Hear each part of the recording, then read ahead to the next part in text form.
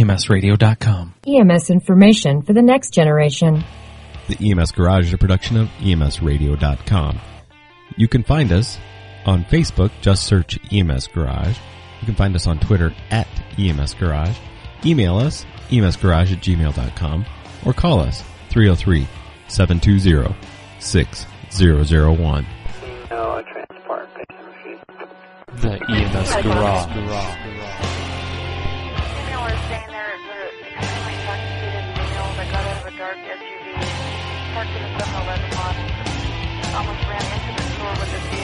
Checking out right now. Okay, I got DG on the phone there wanting to know if you can handle that call as well. Just confirming you are checking the patient. Mailman 22 is on scene.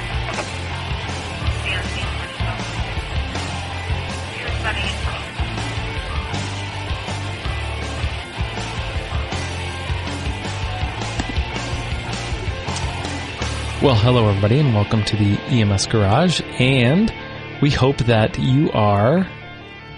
I'm ready. Are you ready for some football? A Monday night party?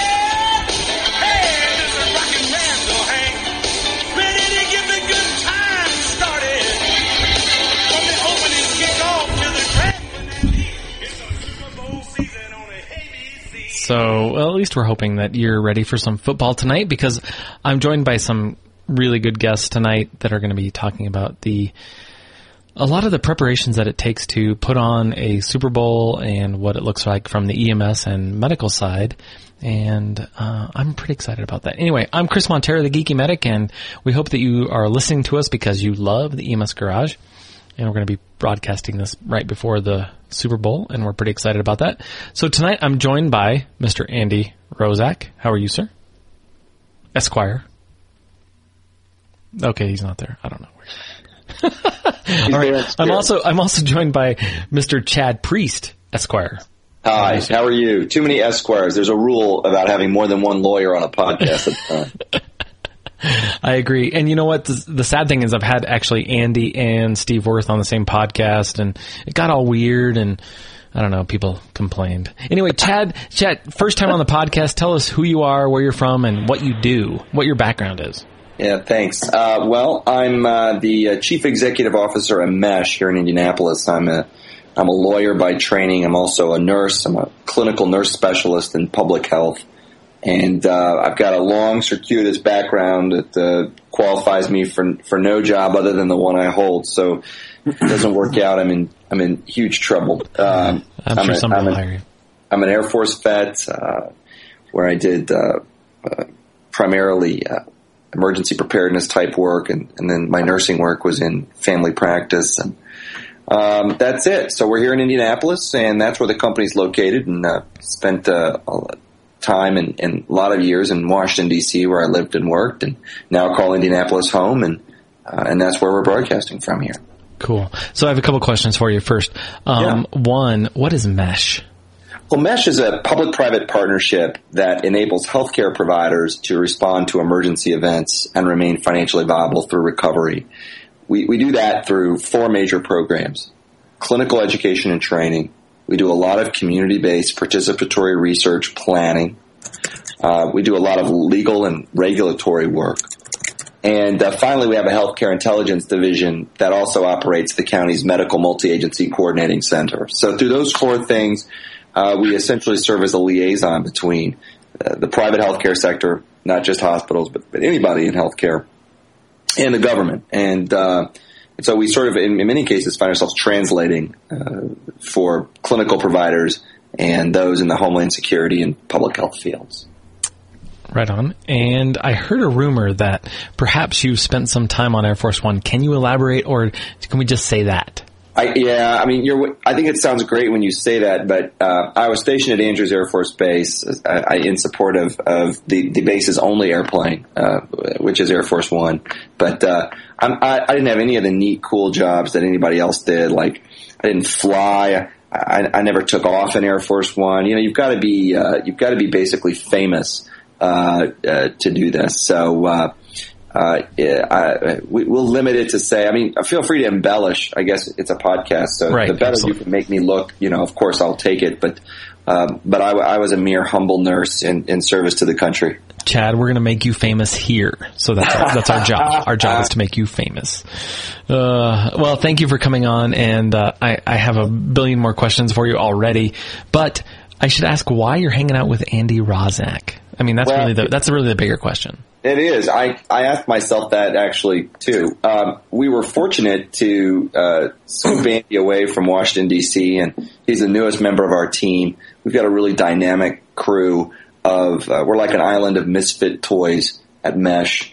We collect people that are essentially slashers. We look for people who have had multiple careers, multiple modes and ways of knowing and thinking about the world.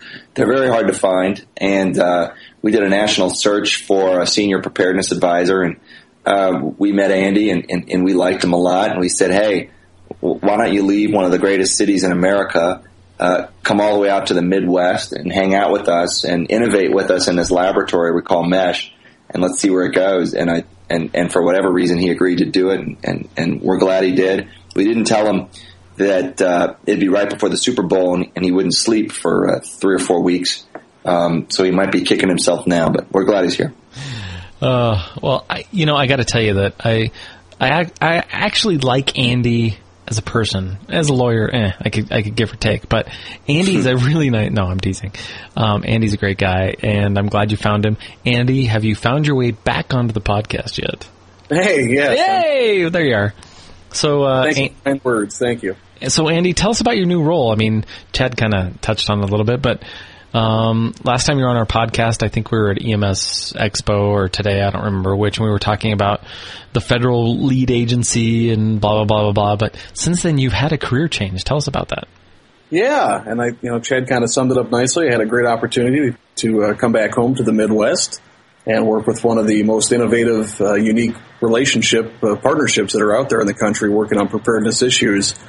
And it's been a blast. I'm actually working overnights now in support of the Super Bowl. Today's the first overnight shift. So it's a little bit daunting, but I think, what is this, Chad, like week 3 or something? Or maybe week 4? I've stopped counting. I don't know. I feel like you've been here a year. Well, we've done a lot of work in those 3 or 4 weeks, and it's certainly an exciting time here in the Circle City.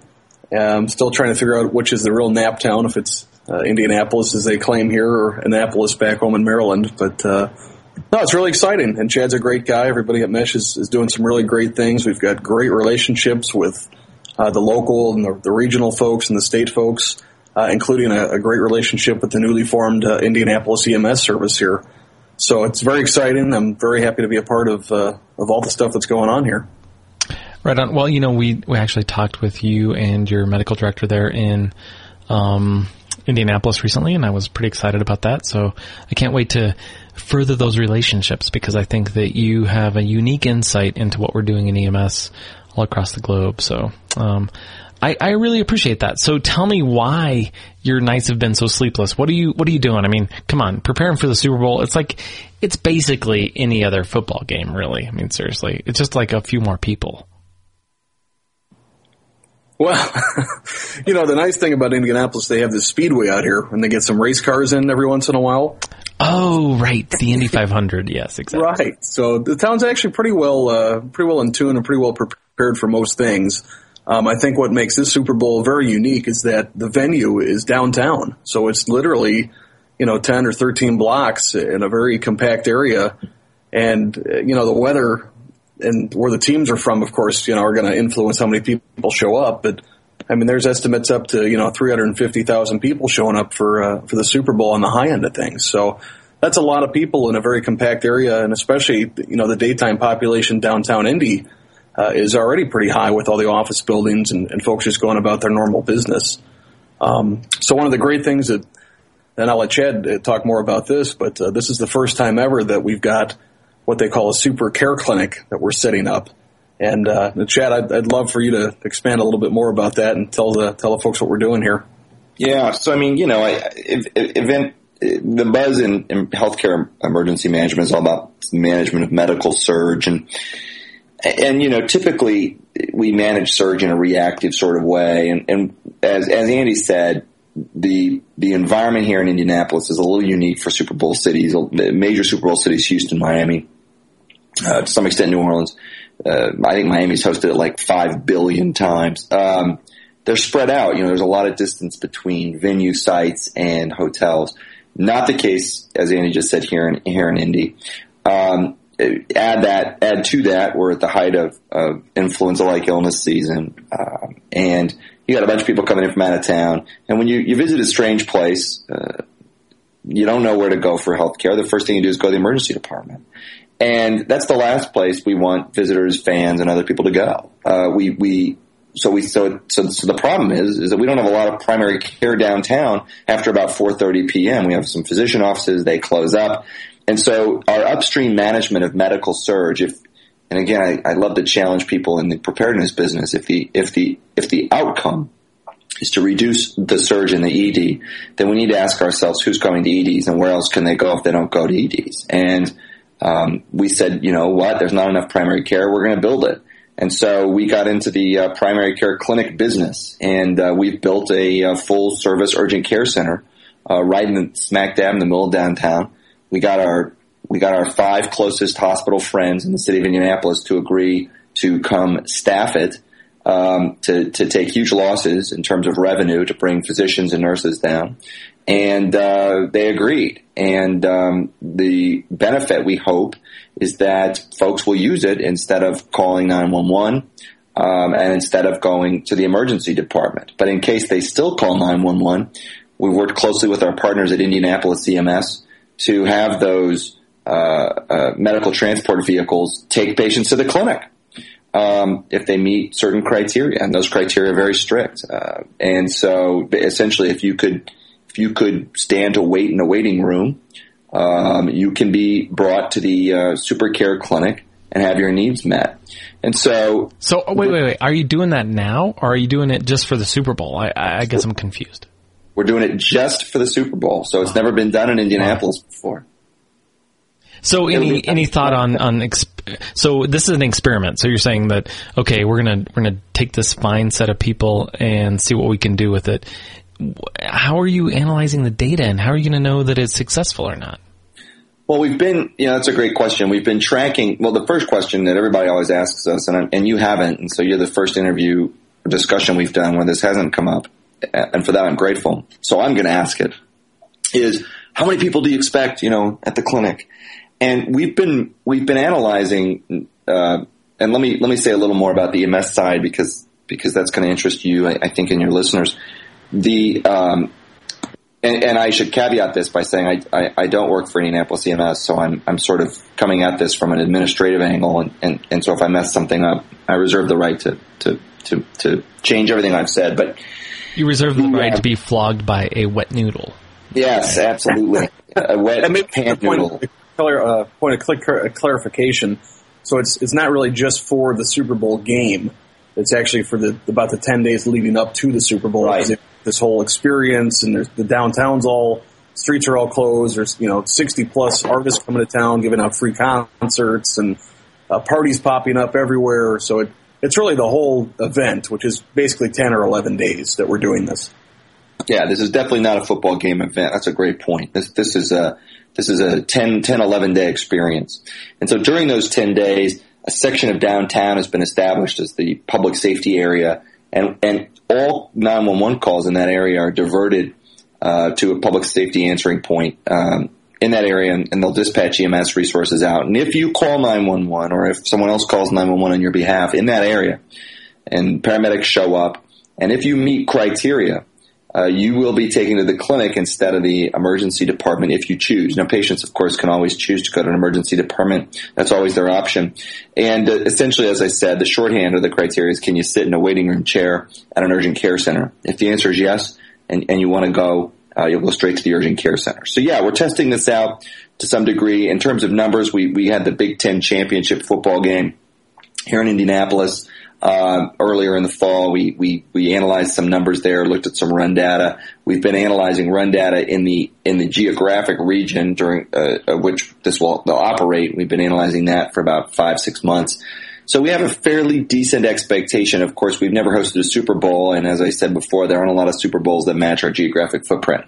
So while we do have some data, I think it's fair to say it's anybody's guess at what it'll look like.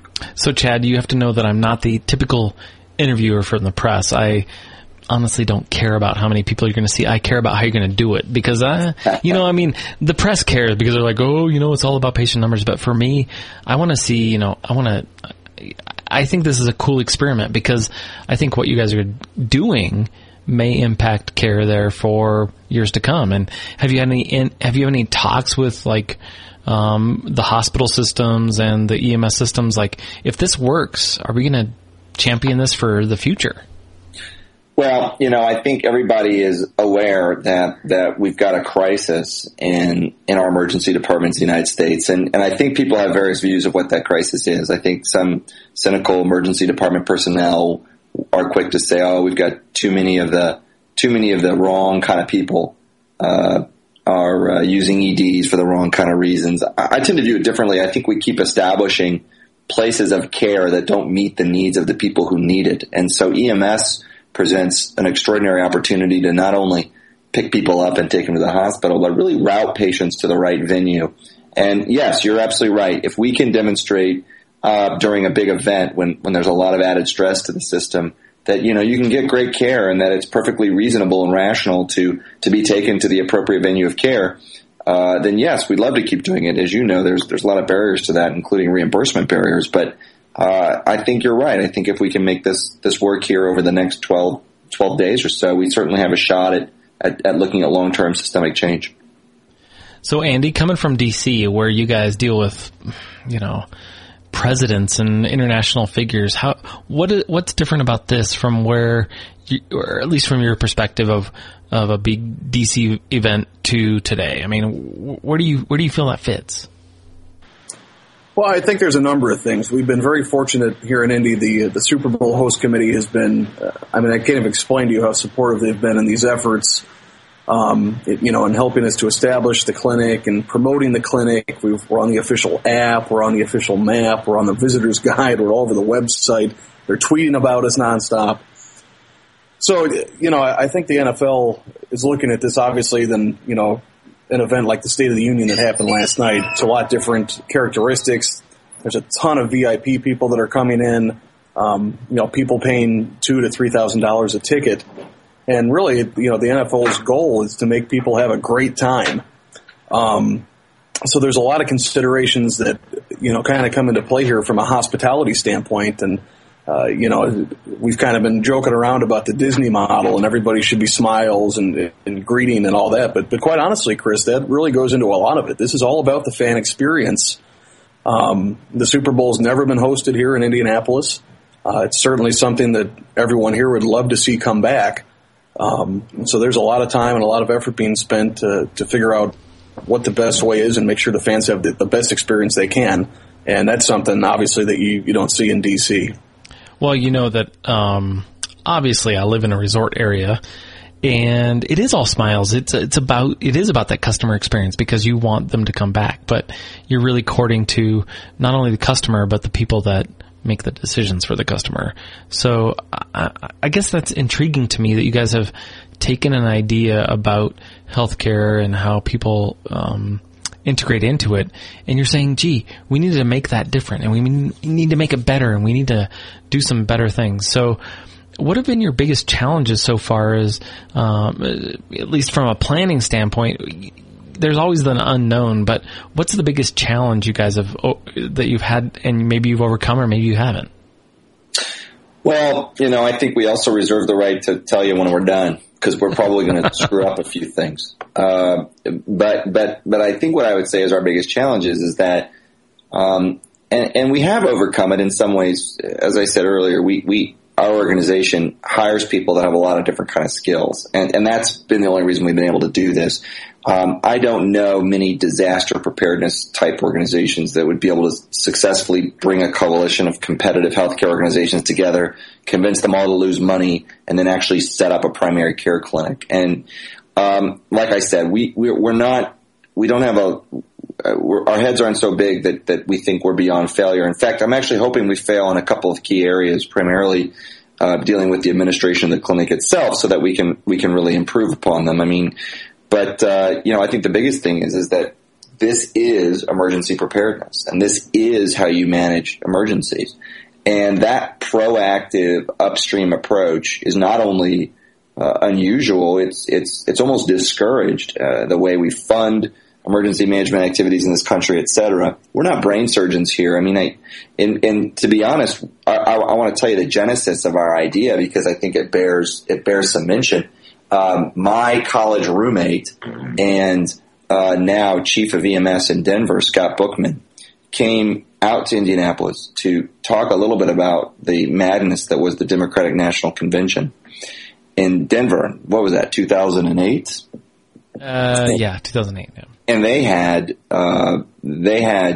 all sorts of challenges and opportunities associated with concierge care, keeping VIPs happy, satisfied, and out of hospitals. I think the only thing worse than a visitor with a minor ailment in an ED is like Madonna in your ED. I don't think Madonna was at the Democratic National Convention. She may have been, but she is going to be here in Indianapolis. And we were really attracted to that idea. We really liked it. We knew we weren't going to do concierge care, but we really liked the idea that you could think about using widgets in different ways. And so we have the paramedic widget or the EMT widget or nurse or doctor widgets. And instead of having them all stand by at really expensive places to receive care, could we forward deploy them in a meaningful and customer friendly way? And so we really took that concept and said, you know what? Let's just build an urgent care clinic. And so we definitely are learning from other folks. We don't think we're brain surgeons on this,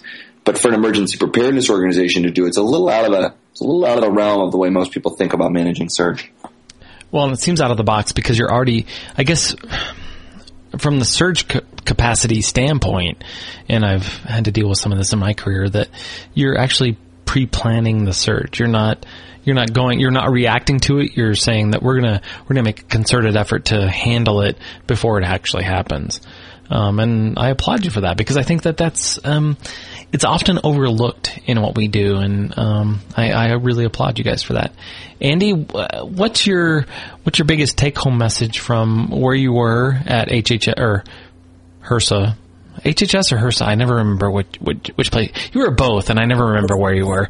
Anyway, what's your biggest new role, if you will, from where you were to where you are, and how do you really feel that improves what you've been doing all along as far as your career and the stepping stone that you've taken? Well, I came from the boots on the ground stuff. I was a firefighter paramedic for 8 years, prior to going out to DC. And, I think you lose a little bit of touch, you lose a little bit of focus just working at the federal level, because you're always, just by nature, you're at that 50,000 foot level. So, what I've really enjoyed most so far is really being able to be boots on the ground again and really seeing the interactions and the people that actually touch patients and, really doing that level of work. It's been very exciting. This project in particular, this clinic is located 1 block from Lucas Oil Stadium. We're 1 block from the Super Bowl. It used to be the Mexican consulate. They vacated the space several months ago. And literally, we've built this clinic from the ground up in about 2 weeks. And it's been exciting to see that happen. It's been exciting to pull out, all the emergency and disaster supplies that are, in all these caches all over the place and really see what works and what doesn't. And the partnerships have been amazing. We've got the Indiana Perinatal Network has partnered with us. This is the first time ever that there's a free lactation room for mothers to come and Whoa. You just said lactation and emergency preparedness almost in the same paragraph. Kind of scares me a little scary. These partnerships are amazing. We've got some great partners at the State Health Department who are, very excited about this. This is really going to be, really a real-time epi for them. And just being in that location, it really gives you a chance to, plan ahead, pre-position some assets, and, God forbid, we plan for the worst. So the whole thing has just been fascinating and definitely something I haven't been able to do for, the last 5 years out in D.C. So I'm really enjoying, getting my hands dirty again. And we've had some long days, as Chad had hinted at earlier. But I'm really enjoying it, and it's really great to see the fruits of your labor which is something you just couldn't do at the federal level. That's actually really cool. So, Chad, you're a public health nurse, you said, or at least you've had public health training. Big difference. So tell me a little bit about how your mind really wraps around this idea of individual care. You're really taking individual care at the urgent care level versus a public health population-based care level. Where do you see that? Where do you see those things really colliding in your mind, and how do you view that really working for the betterment of what you're trying to produce here? I was the kind of nurse that was good, but not like awesome. Oh, wait. What does that mean? Well, I'll tell you. I say that because I was certainly minimally competent. In fact, I was more than minimally competent, right? But there are nurses on floors and in hospitals that are like awesome. You know, they wake up every morning and their goal is to escort someone through an individual journey through illness. You know, and it turned out that I didn't really want to do that. It's not fair to say I didn't care about people because that's not true. But I really wasn't too interested in individual health experiences, and largely because they left me very unsatisfied. The sad reality of the world we're hurtling towards finitude, right? We're all going to death. And on the way, we have remarkably the exact same experiences. Of course, we don't think of them as just like everyone else because they're unique to our own brains, and as synapses are made and connected, it all becomes very personal and special. But you step back maybe 10, 12 feet and you realize everything is essentially the same. Once you do that as a bedside clinician, whether you're in a primary care setting, acute care setting, or whatever, it's very hard to really care enough. And the big reason is you just can't affect any change. One of the questions we always ask is, why do we keep treating, people who are sick without fixing what it is that makes them sick? And that to me makes no sense at all. And so my real interest is in the emergency preparedness world, which I'm very passionate about, which is trying to sort of instill some of those fundamental public health concepts, which is, all right, at the core, everything we all do, whether you're a trauma surgeon or whether you're a HRSA planner or a Washington, D.C. Policy analyst, we're really all about promoting what's good for the health of the public. What is the public's health, and how do we promote it? And emergency management is great about saying, oh yeah, if there's a flu, we'll hand out this many antibiotics and et cetera. But that is really essentially providing individual medical care outside, right?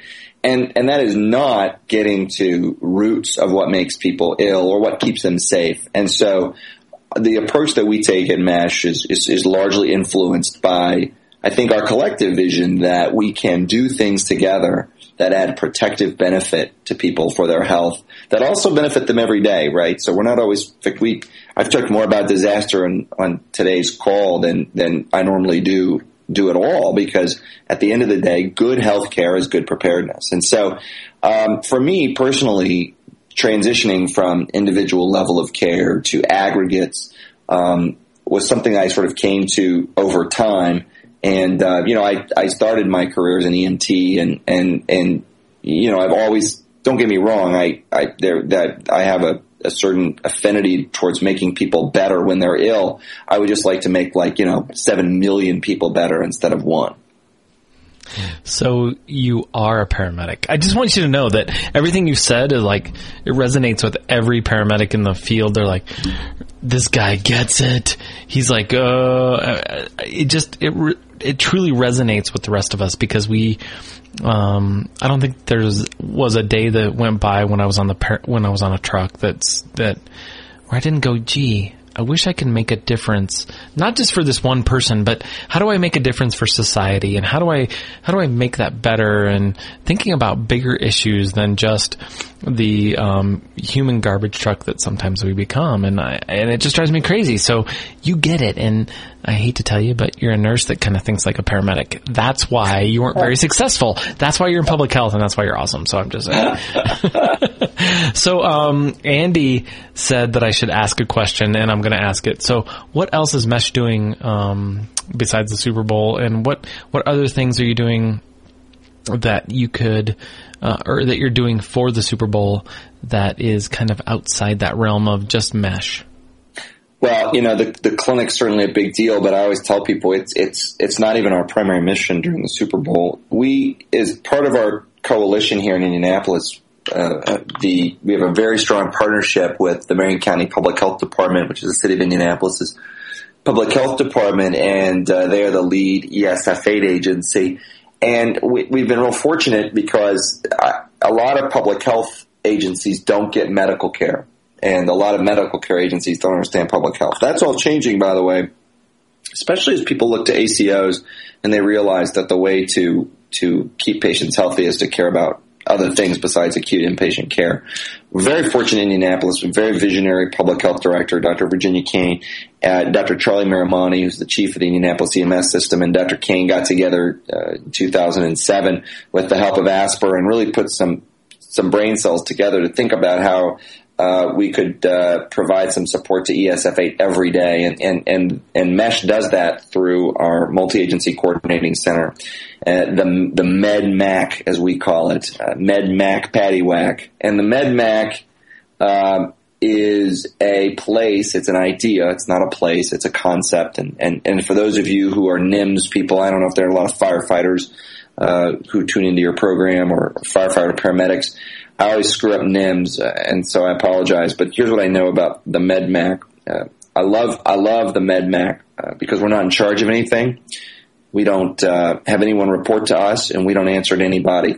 We are a place where information comes and goes, where we push and pull good ideas and push them out.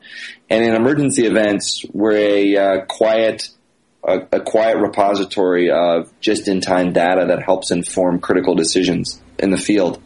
Or in the hospital, and that's what the MAC does. And so for the Super Bowl, what that means is Andy Roszak gets to stay up all night and do everything from monitoring low pressure coming in from the north on our fancy weather radar to really thinking seriously about the threats to the healthcare system. And the MedMac's a central piece of our programming. It's not the only piece, but that's certainly something we're doing. So it's the Sesame Street of EMS. That's what you're saying. Sorry, I have no other term for it. It was like Med Act Patty. It is. There's a lot of letters brought to you by the MedMac. Yeah. Yeah, I know. And the letter C and the letter D and 2, 3. Sorry, I love to count. It was a great day. Anyway, so so the MedMac is this all-seeing, all-knowing, doesn't really respond to anything else but the weather, apparently. So Andy's a weatherman. I get it now. By the time we're done with them. No, I think I'm farthest thing from that, but and obviously, and not to make light of the situation, but last year Indianapolis did have the stage collapse at the state fair. Good point. And I think there's been a lot of lessons learned and a lot of faster action, reports and efforts that have been underway. Really to make the system more robust and to identify gaps and try to fill those gaps. And the MedMac is a part of that. So how do you have the MESH, this nonprofit entity that's kind of the neutral third-party broker and all this stuff. So they're getting information from, the hospitals, they're getting information from the local and the state and the federal people. And, it's really a clearinghouse of information brokered by a neutral third party. We're doing a lot of stuff on social media. As you know, Chris, these Super Bowl parties pop up. It seems like every hour there's more and more of them. And, that's something that local emergency preparedness folks, local law enforcement, and obviously EMS and fire need to know about. Because if you have a 500-person party just down the street and the building catches on fire, the potential for, mass casualty and stuff like that it's exponential. So it's really a lot of monitoring. Like Chad said, it's a lot of, information in, information out. But it's also a vital part of everything going on here in Marion County. And it's very exciting to be a part of that.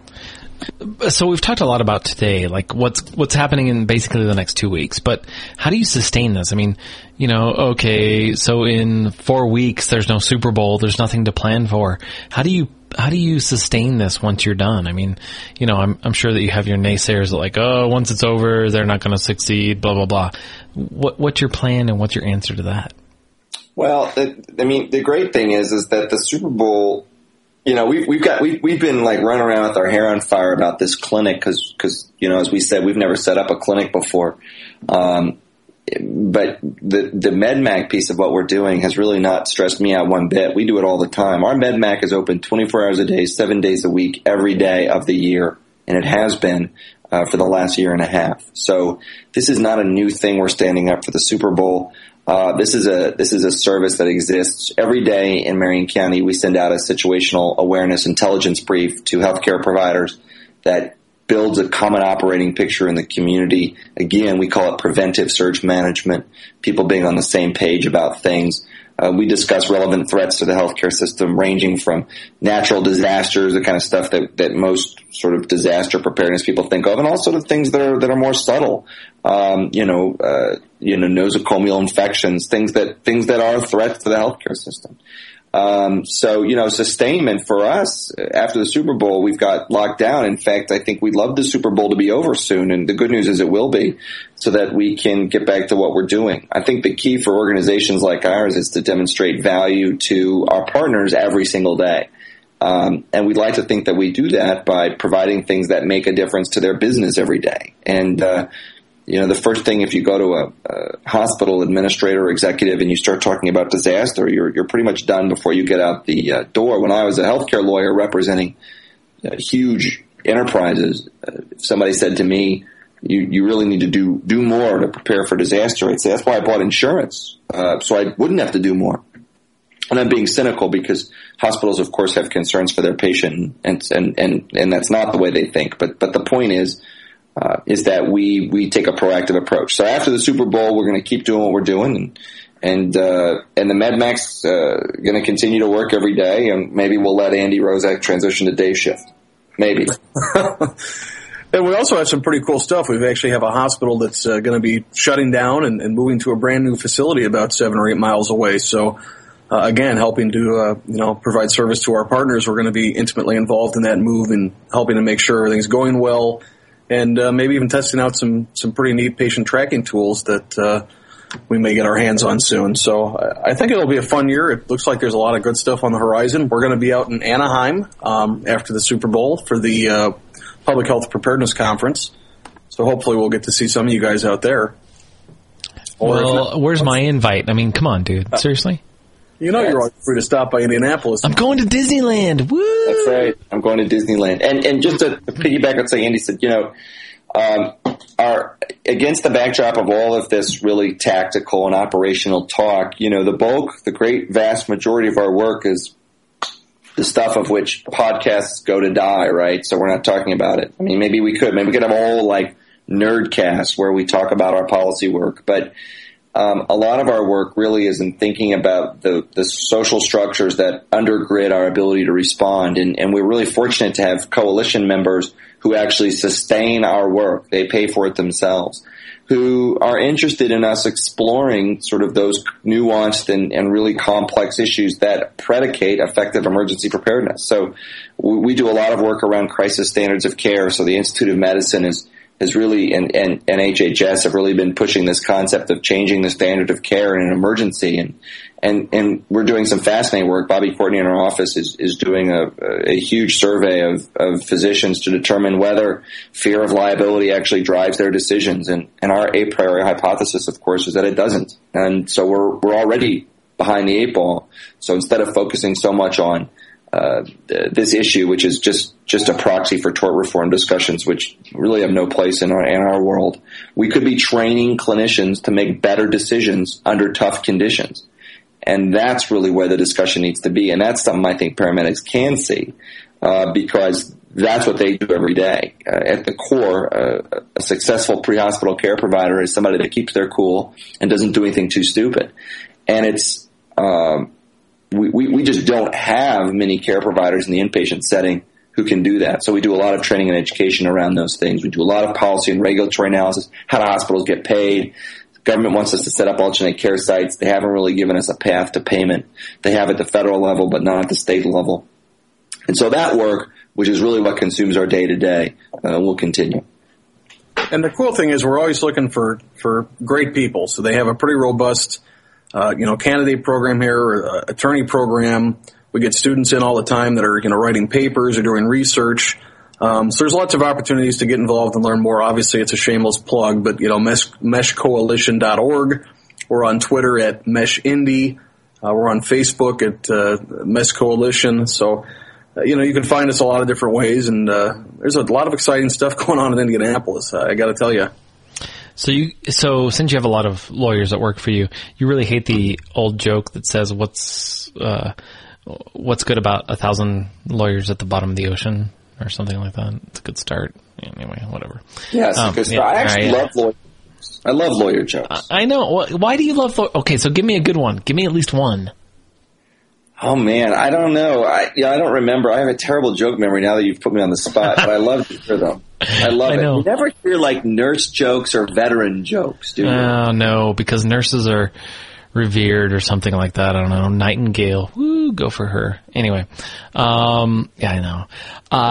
So I'm excited that you guys have so much going on for you and that the future's bright. What about...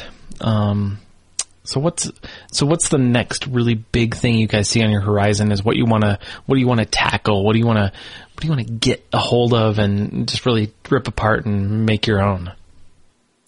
Well, it's constantly evolving. The great thing about having an organization that's as small as ours is we have an idea on Wednesday, and by Friday, if we don't like it, it's gone, and that creates a sort of Silicon Valley sort of atmosphere here in the heartland for us in our open concept office and our wipe erase board, right? But I think I'm going to be honest with you. I think our organization faces some challenges, and primarily the federal government's basically defunding emergency preparedness right now all over the country.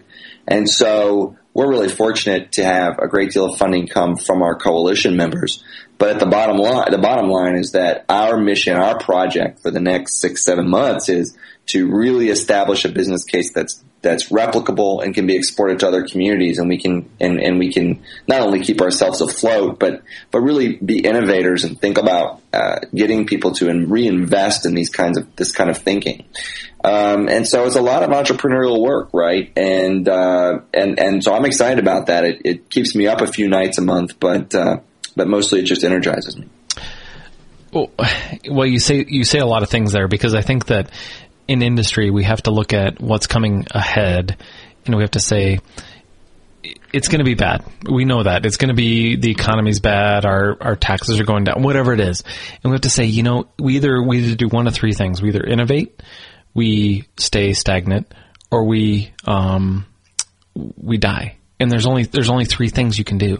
So if you're innovative and you're kind of quick on your feet, like you've said, I think that you can be ahead of that curve every time. It doesn't matter what it is. I mean, because tomorrow there's going to be something new. There's going to be some new SARS, H1N1, H1N5. It doesn't matter. It's going to kill us. It's going to be bad, and we've got to be ahead of it. But as long as there are people out there that are thinking ahead and really big thinkers like that and starting to look at the bigger picture, it doesn't matter what's going to come ahead of us, because we know that we can tackle those things and we can be really at the forefront of what's amazing and what's and really what's about the human spirit. It really doesn't matter, because we can tackle it and we can handle it. So that's why I really appreciate what you guys are doing, because I think that Super Bowl clinics, the MDAC, whatever, MAC, whatever it is, it all becomes one thing, and you just recreate it in different communities, like you've said, and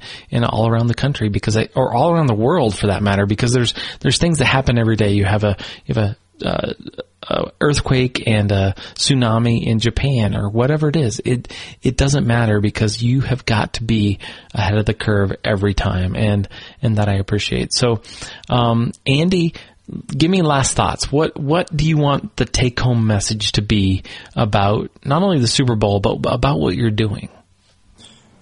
Well, I think the take-home thoughts are really, it's a whole new way of looking at disaster preparedness and emergency preparedness. And, we all know it. The days are gone. I mean, barring some kind of significant 9/11 type attack, the funding to sustain these kind of organizations and these kind of programs is going away.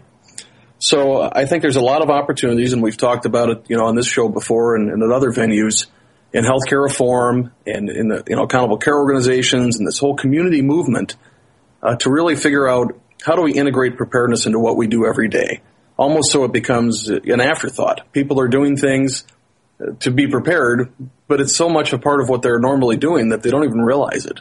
And I think that's really the challenge, is figuring out how we really integrate into these communities, how do we build these relationships, and how do we make preparedness an everyday occurrence. So those are my parting thoughts. I'm very much looking forward to the big game. I think we've got a great model here. I expect that you'll see a lot of stuff, hopefully, getting published out of what we're doing. And certainly excited about the opportunity to take some of this stuff and transplant it in other cities wherever the need arises. I think we've got a good model here. It's certainly not perfect, but it's never been done before. We've got competitors that are working together side by side for a common cause. And I think it's a great case study out here. And I really look forward to talking more and figuring out what all the data is and what the impact was and writing that stuff up and presenting that in the near future. And Chad, what about you? Well, we're in the middle of the busiest operational period of the year for us, barring another winter ice storm. But I think Andy hit the nail on the head. I think the future is in innovation, is in agility, it's in being 20 or 30 steps ahead of the federal government, figuring out a way for the private sector to fund what is traditionally seen as a public sector responsibility. Although I will tell you, we are going to continue to advocate for strong federal funding and emergency preparedness because it's the right thing to do. Regardless of what side of the aisle you're on, we should all be able to agree on that. I think for us, it's just let's take what we're doing here and let's scale it and see what we can do. I think, just sitting here tonight talking to you guys, I started in my head sort of riffing about how to descale it, which is how do you get what we're doing in an urban area down into like a little tiny rural county? And so I think there's a lot of possibilities and I'm looking forward to it. And thanks for having me on to talk about it. I think it's awesome. Well, and I guess I have to say that, full disclosure, I got my paycheck for a few years dealing with the whole bioterrorism, what was going to kill us next in 2002, 2003. So I kind of get that the idea of what's going to kill us next is going away. So this idea that we have to be nimble and ready to go no matter what is important. But people just kind of keep it in the back of their mind. They don't think about it until it truly affects them at a local level or a personal level or even at an agency level. Because I remember one of my first weeks, probably my first 2 months on the job here where I'm at, we had a huge norovirus that went right through our system. I mean, I had 20 people on my staff that were down, and it was literally down to 4 of us, and we were cleaning everything. And just from that preparedness level alone of then like seeking out how do you find the original patient and then finding even the police officers that were affected and their family and everybody in between, that to me was cool because I was actually doing a little bit of public health and I was being a paramedic at the same time. And I think it's incumbent upon all of us to think about public health all the time as an extension of what we do and how we deal with populations and how we deal with people and events and what happens. It's not just this one event that occurred. It's about all the pieces that led up to that event that really made this one medical emergency, and how do you deconstruct that and make it so that it doesn't happen again. And that's my passion and that's my goal. So, Andy, Chad, thank you guys very much for joining us. Chad, where can people find you? Give us an email or a Twitter account. How can they find you on the interweb, as it were? Absolutely. The inner tubes all lead to Chad Priest, ChadPriest Mesh. And on Twitter, you can email me at cpriest@meshcoalition.org. And as Andy mentioned, you can always go to our website, www.meshcoalition.org. Poke around. We're on Facebook. We're everywhere, man. Foursquare. If you're ever in Indianapolis, come by and visit. And for those of you coming down for the Super Bowl, come visit us at the Super Care Clinic. You can follow that on Twitter at Super Care Clinic. So thanks again for having us. Really appreciate it. Really cool. And can they make their appointment online? I mean, I've seen some of the ERs, like, come online and make your appointment for your ER visit and check in with your... Despite all of our talk about progressive healthcare, you got to walk in and wait. Nice. Sorry, it just cracks me up every time I'm driving by a billboard in some big city, and I'm like, ER wait time, 5 minutes. I'm like, really? Yeah. Or call ahead for your own ER appointment. Yeah. Anyway, yeah, not here. You better just be prepared to sit. Nice. I love it. And Andy, where can people find you? Do you have a new Twitter account, or are you the same old Andy? I do. I have, obviously my personal one, which is Andrew Roszak, and I've got a professional one, Andy Roszak Mesh on Twitter, and you can find me at meshcoalition.org, Facebook/Mesh Coalition, or if you want to learn more about the Supercare, it's www.indysupercare.org or at Supercare Clinic. So we're out there, as Chad said. It's not hard to get a hold of us. Well, thank you guys very much for joining me. I'm Geeky Medic on all the websites. You can find me, Geeky Medic, on Twitter, Facebook, blah, blah, blah. You just search it and you'll find me. Chris Montera, and thank you for joining us on this awesome edition of the Super Bowl on the EMS Garage. And I always love talking about football, although we didn't talk about football. I love football. Isn't that ironic? Whatever. I really don't care about the teams that are in it. I mean, they already played in 2008. Do we have to watch a rerun of the Super Bowl again? Sorry, I'm just saying. Anyway, all right. Thank you guys for joining us, and join us next time when we talk more about issues that concern you in EMS. Have a great day, night, weekend, or shift, wherever you are.